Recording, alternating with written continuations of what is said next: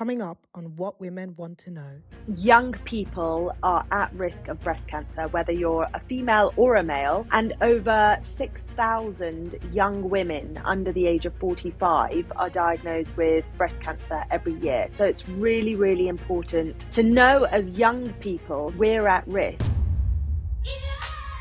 I'm your host, Dr. Adana, and this is What Women Want to Know, the show where we navigate the complex, fascinating, and sometimes intimidating world of women's health and well-being.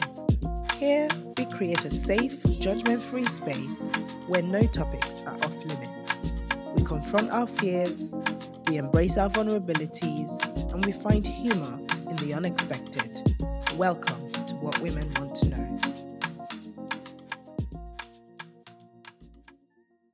Before we get into today's conversation, I want to personally invite you to join our growing community. If you're watching on YouTube, hit that subscribe button and don't forget to turn on the notifications so that you know when a new episode is live. We're live every Sunday at 6 p.m. GMT. If you're listening on Spotify or Apple Podcast, don't forget to follow us and leave us a review, because your review helps me to be better. It makes me understand what sort of conversations that you want on this platform, and it also helps more women to find us, women who need to be part of these conversations. In a world where health awareness is critical to early detection and prevention, especially in the fight against breast cancer, it's essential to have open and informative discussions about this critical topic. Today's episode brings us to the heart of a field where compassion meets innovation and knowledge empowers action. Join us on the show today as we explore the vital aspects of breast cancer. Breast cancer. Breast cancer. Breast cancer. Breast cancer. This episode will empower you with the knowledge to take proactive steps in breast cancer awareness and prevention, ultimately contributing to saving lives and fostering a better informed society.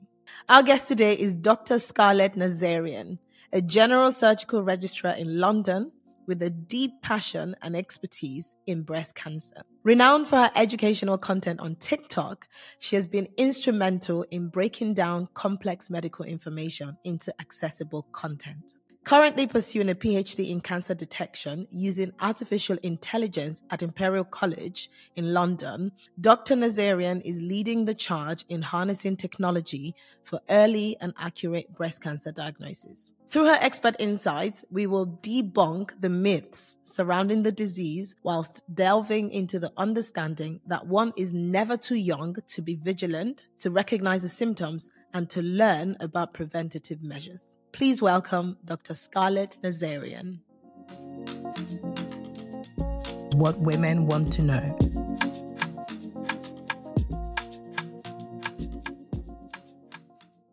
It's so excited to have you on the show, Dr. Nazarian. Thank you so much for having me. I'm honored to be here. You're an expert in this field. I've just spent a few minutes describing who you are and listing not even half of all the accolades that you have. So diving right into the conversation, what are the most common misconceptions about breast cancer that you've encountered? There are so many common misconceptions, and, unfortunately, I would be here all day talking about them. But the most common ones that I come across, first of all, people thinking that you have to be really old to have breast cancer.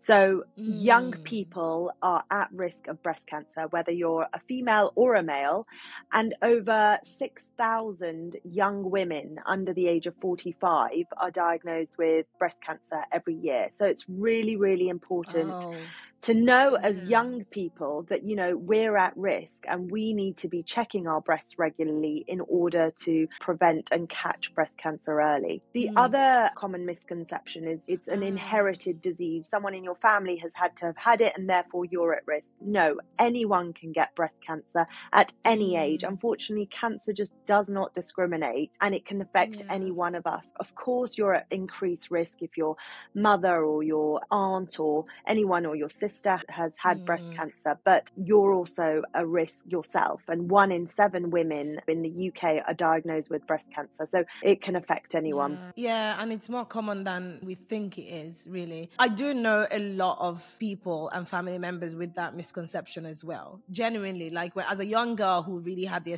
aspiration to be a doctor, like I had my ear on the ground listening to everything about medicine, and I, as a young girl, really had that misconception that, breast cancer or cancer in general. I used to think cancer was like a disease that affected only the elderly people, but now we know better. You talked about regularly checking your breast so that there is early detection. How crucial is that in breast cancer? It is so, so important, and I can't emphasize that enough. We've shown through doing lots of research that if you detect breast cancer early, the 5-year survival is 99% for localized breast cancer. That means that we can almost basically cure you if you catch it early. So it's really important to check your breast regularly. Anything that seems abnormal, to go to your doctor. I love that. Can you elaborate on the known risk factors for breast cancer? So you're at an increased risk of breast cancer, as we've mentioned, if you're from a family history where your mother, sisters had breast cancer. If you personally have had breast cancer,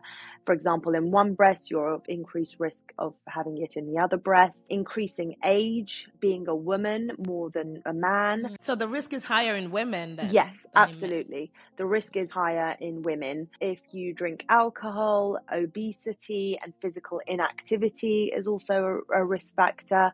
And then things like if you have your periods early and if you reach menopause late, and by late we mean over the age of 55, or if you have early periods around 12, which, to be honest, a lot of us are, and that risk is small, but it's also a risk factor that we ask about. So, there are lots of risk factors that increase your risk. What are the symptoms of breast cancer? Because you've earlier mentioned that it doesn't really follow the pattern of, somebody in my family has breast cancer, so I'm at a risk. There are other things that play a factor in having someone get diagnosed with breast cancer. So what is it that they should be looking for? The first thing I really want your viewers and the people listening to this podcast to know is that the breast isn't just this small section here. It really extends very high to under the collarbone, and it extends, if you imagine a line underneath your armpit all the way down the side of your body. So it's really important to know that your breast tissue can be in that whole region. And so when you're feeling your breast, and when we say, look for signs and symptoms of breast cancer, it's really important to make sure that the whole chest is covered. And some of the signs and symptoms include obviously a lump or a thickening, and that includes either on the breast or under the collarbone, as I've just said, or under the armpit. So it's really important to check there as part of your regular checks. And then it's things like, because it's not just a lump, and that's the other common misconception, is that only a lump means that you have breast cancer. Absolutely not. It is the most common, absolutely, but it's also really important to look out for other symptoms such as nipple changes, so any inversion of the nipple, for example, any discharge from the nipple, so anything other than breast milk if you're breastfeeding, any changes to the actual skin of the breast tissue, so any dimpling or puckering, and then things like any skin changes, and by that we mean a rash, so something like eczema on the skin or on the nipple area, any redness of the skin, so anything that you think just looks abnormal, therefore needs to be checked out. And the other thing I really, really want to make clear is that it's so important not just to be feeling to feel for a lump. We want to be feeling our breasts all the time to know what our normal is.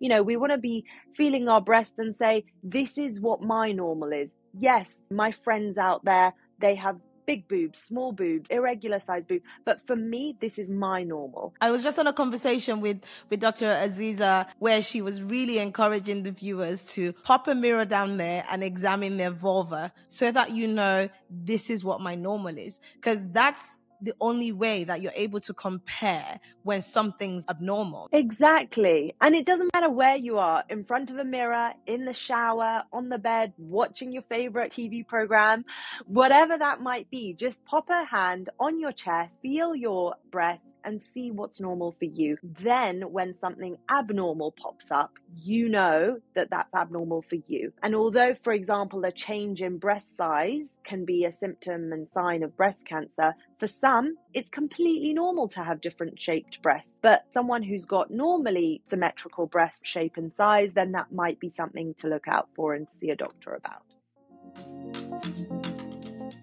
What women want to know.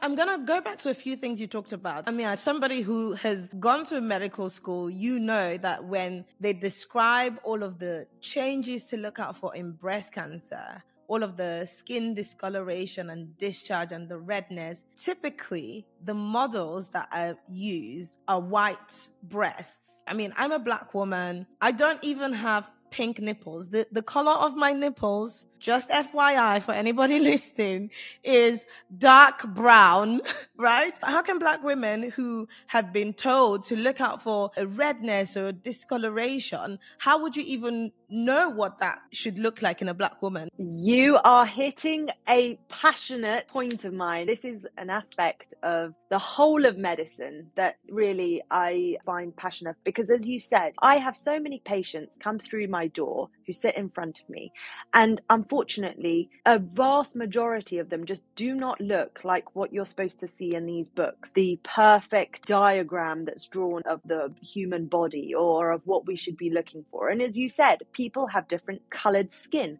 So when it comes to looking out for these signs and symptoms, it's really important to be able to make aware women, for example, with black breath, what skin changes to look out for. Because yes, absolutely, the redness on a white skin will be evident, you'll see it there. Whereas on a black skin, it'll be so subtle that of course you're going to miss the redness on your skin or a type of rash. If you haven't seen photos of this rash in a book, because all the photos are on white skin, for example, you're never going to be able to relate to that and think, oh, well, I'm safe because actually my skin doesn't look like that. But it could look like that. And that's why it's so important to represent these women, represent Black women, represent a whole range of people in these books and in these images and what we teach our younger generation as well. It does play a huge role in how breast cancer affects the outcome of these minority population, right? Because obviously the earlier it's detected, the earlier you can start treatment. That's when you have your 99%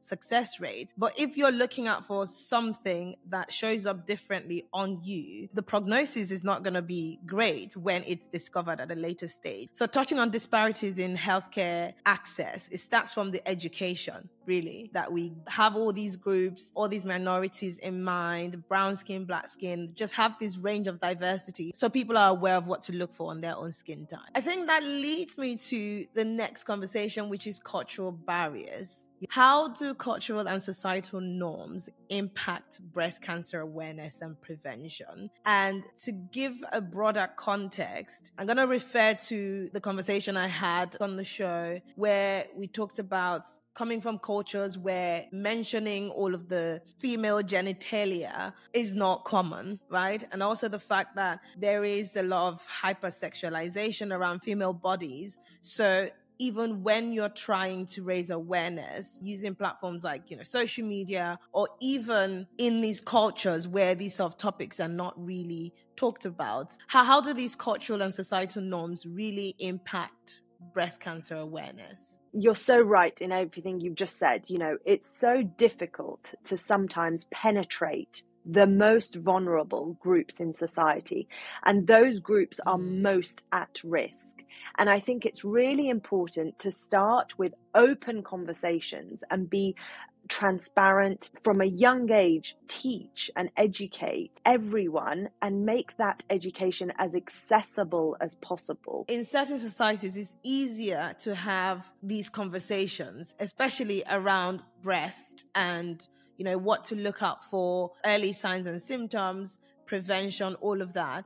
But then you have certain cultures where talking about female parts, it's like a taboo. The whole concept of feminism is taking off, women empowerment, women independence. Whereas actually, in a lot of communities and in a lot of cultures, women still don't have that confidence. And so talking about breasts, talking about their boobs, talking about themselves, talking about their anatomy, they don't sit round a coffee table, go to brunch with their friends and say, oh, I felt a lump on my breast today. What do you think I should do? And which is how it should be. We need to get used to talking about breasts, boobs, anatomy, anatomical words, make it something that isn't censored. And this is what, as well, I'm very passionate about, that social media needs to also accommodate this new health awareness. And by accommodating it, it means allowing words like boobs, breasts, a photo of a lump on a breast that's showing the breast image. We have to allow that, because otherwise, how are we going to educate women, and how are we going to educate anyone if we can't use those words, if we're censoring certain words, if we're finding it still taboo to talk about these topics?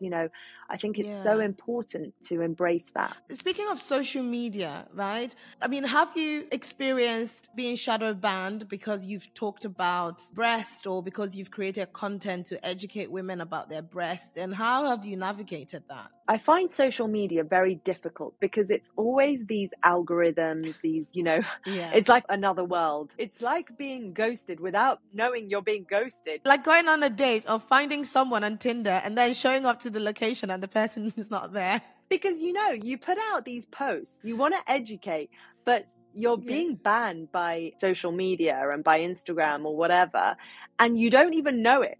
You just can tell because suddenly you get no engagement. The post does absolutely rubbish. This is an important post trying to educate people, but you can't get it out there. And if you can't get the views, and, if that's not being able to be spread far and wide, you want to be able to empower women and you want to be able to spread awareness, but it's difficult to do when there's another power that stops that. And I think that's something that needs to be addressed for sure. And speaking about spreading awareness, right? You mentioned earlier that one of the myths is thinking that breast cancer happens only in the older population and the younger women being diagnosed. How important is it to have breast cancer awareness education very early on in the younger generation? And are you aware if this sort of education is already being incorporated in high school, for example? That's really important. What you've just said is that because we've been to medical school and we've learnt about it as one of the conditions, we know about it. But for everyone else who goes to university and doesn't do a medical subject, they're not going to know about it. And so absolutely, it's so important to educate young people early and to get them to check their breast. And of course, if their mums are checking their breast, they should also encourage their daughters or their sons even to check their breast. It's definitely something that I'm very passionate about. And I'm actually working with a group of women who are introducing education for high schoolers.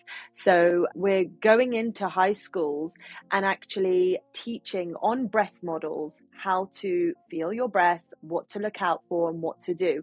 And I think that's so important. It started off because in North London, especially, Ashkenazi Jews are more likely to get, because of the BRCA gene, they're at high risk of breast cancer. And so it's really important to make aware, especially women who are at higher risk, either because of their family history or because of genetics, how to check their breasts. And so if we can teach them early, then that's an amazing, amazing, amazing wisdom we're imparting on them to be able to follow that through. One of your accolades happens to be that you are currently pursuing a PhD in cancer detection using artificial intelligence at Imperial College in London, which I think is so, so impressive. As far as AI, how is artificial intelligence being used to improve breast cancer detection and treatment? my research is in surgical innovation and also AI, and I love using this novel kind of technology that we have to be able to help patients and help patient care. AI is now kind of everywhere, as we know. I feel like any business can just literally include AI to what they're doing. It's taking over. And if we can take it over in a good way in medicine, especially when it comes to breast cancer and breast conditions, then that's amazing.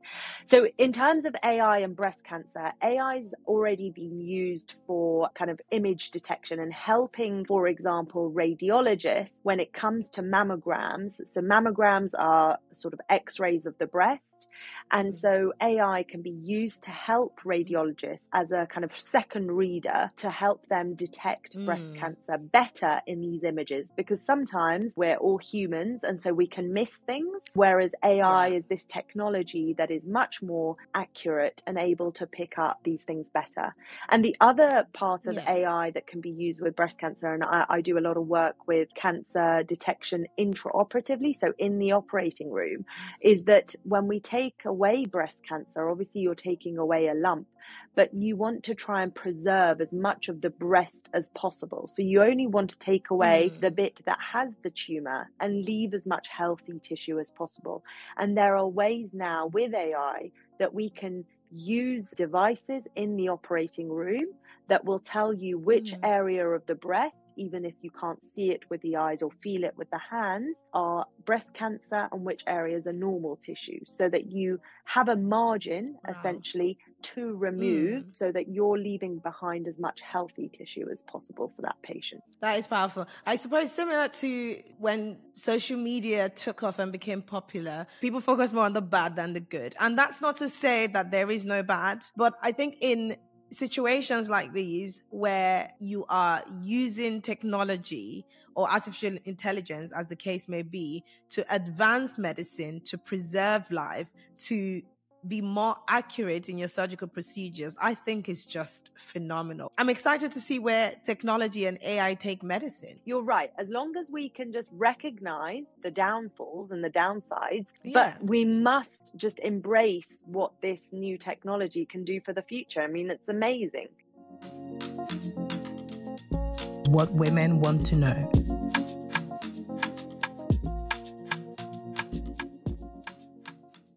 As far as breast cancer care, what other technological advancements have been most significant? So there are lots of different sectors of management that have been improved, which is amazing. And they're constantly being improved, which is great. And that's the other thing with breast cancer, because it affects so many people. There is a lot of work towards making the management pathway better. And so the other thing that's kind of new and constantly evolving is immunotherapy. So the way that we treat breast cancer, and immunotherapy is essentially a way that we can use the patient's or the body's own immune cells and immune system to target and essentially destroy cells, cancer cells, that is. And so if we can do that, then that's amazing, and we can find ways of essentially the goal being to eventually find a vaccine that can just eradicate breast cancer. So that's definitely something that has a lot of research going into it and is really exciting and interesting. Let's talk about patient empowerment, right? So a patient has recently been diagnosed with breast cancer. How can they be more empowered on this journey? One of the downsides of the way that we were typically or traditionally trained in medicine is to find the problem, solve it, patient is on the way. And more, as the years have gone by, you realize that it's more effective to treat the patient as a whole, but their mental well-being, their quality of life, their support system, everything. And so how can patients be more empowered on their breast cancer journey? Just covering what I feel it should be, as you said, treating the patient holistically, but also taking into consideration their mental health. I want to just recount a patient story that really kind of hit me, which was that we had a patient who'd just undergone a mastectomy. And I saw her afterwards on the ward. She was a very young patient. She was incredibly young. I think she was in her early 30s. And when I went to see her on the ward, obviously you don't see it when you're either operating on them or beforehand when you're consenting and things like that. But when you go and see them on the ward after their operation, you really see their life in a way in that room. And I saw her holding her baby. How old was the baby? The baby was 9 months old. And this is the thing, breast cancer can affect anyone. And people think that if they're pregnant or they're breastfeeding, they shouldn't check their breast, but they absolutely should. And that's the other thing I want to urge people to do, is that during pregnancy and breastfeeding to check their breast. And this patient saw her holding her baby. Just that image, it really grasped at my heart, as it were. But it was one of those things where she obviously couldn't breastfeed the baby, but she had the bottles next to her and she was holding it. And she had her mum there and her parents there and her husband there. And I think it's so important to have a strong support network.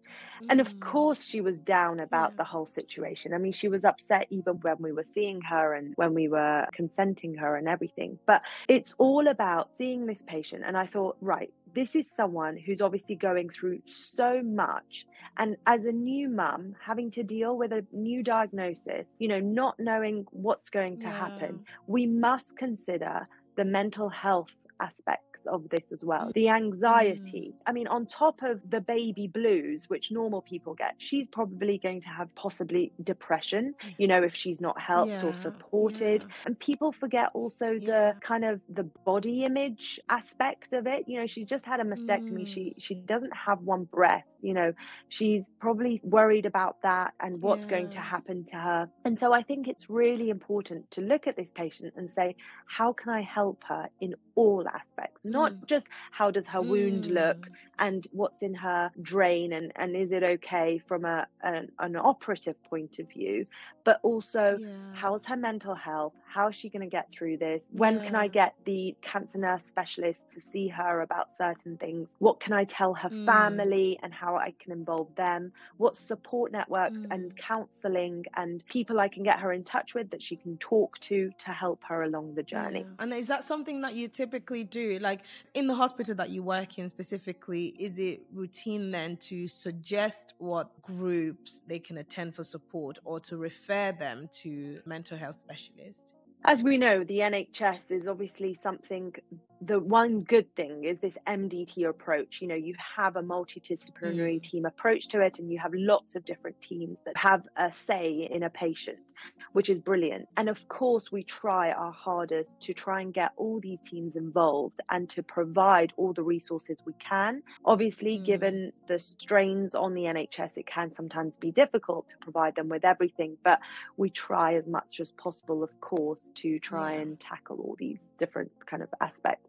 This has been really insightful because a few of the things I wanted to cover with you on the conversation today was around, you know, mental health and breast cancer and pregnancy, because you've just debunked one of the myths where women could think that if you're pregnant or breastfeeding, then you can't get breast cancer. But that is one of the myths that I wanted to really explore, and you have covered that. Something else was the role of social media. You are a renowned TikToker. I love watching your content. They're very educational. I love it. Of course, we've explored the barriers of using social media as a medium or as a platform to educate, especially when you're talking about female genitalia or all of our body parts that have typically been sexualized, and either the disadvantage of that or how that could play a negative role in amplifying the content that we really want to be out there. So I'm probably going to end on the future of breast cancer research. I mean, what are the most promising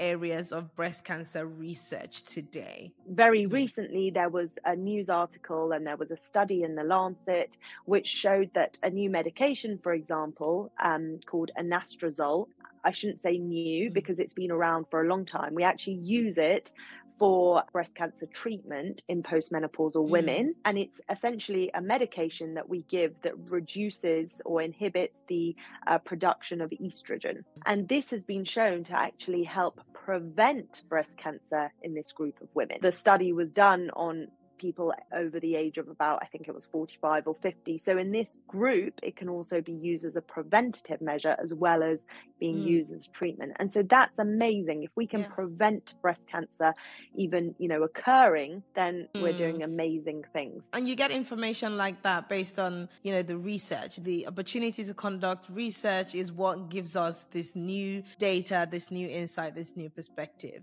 Absolutely. And as a researcher, I am really, really, again, passionate about continuing research, helping and working with charities and organizations to be able to fund all these research opportunities. If we learn more, if we know more, then we can do more as well. What a perfect way to end the conversation. Thank you so, so much. It's been a pleasure having you on the show, Dr. Nazarian. Thank you so much, Dr. Adani. You are a powerhouse yourself. So I've been honored to be on this podcast, and I hope that it helps lots of women and raises as much awareness for breast cancer as possible. Thank you very much, and enjoy the rest of your day. What women want to know.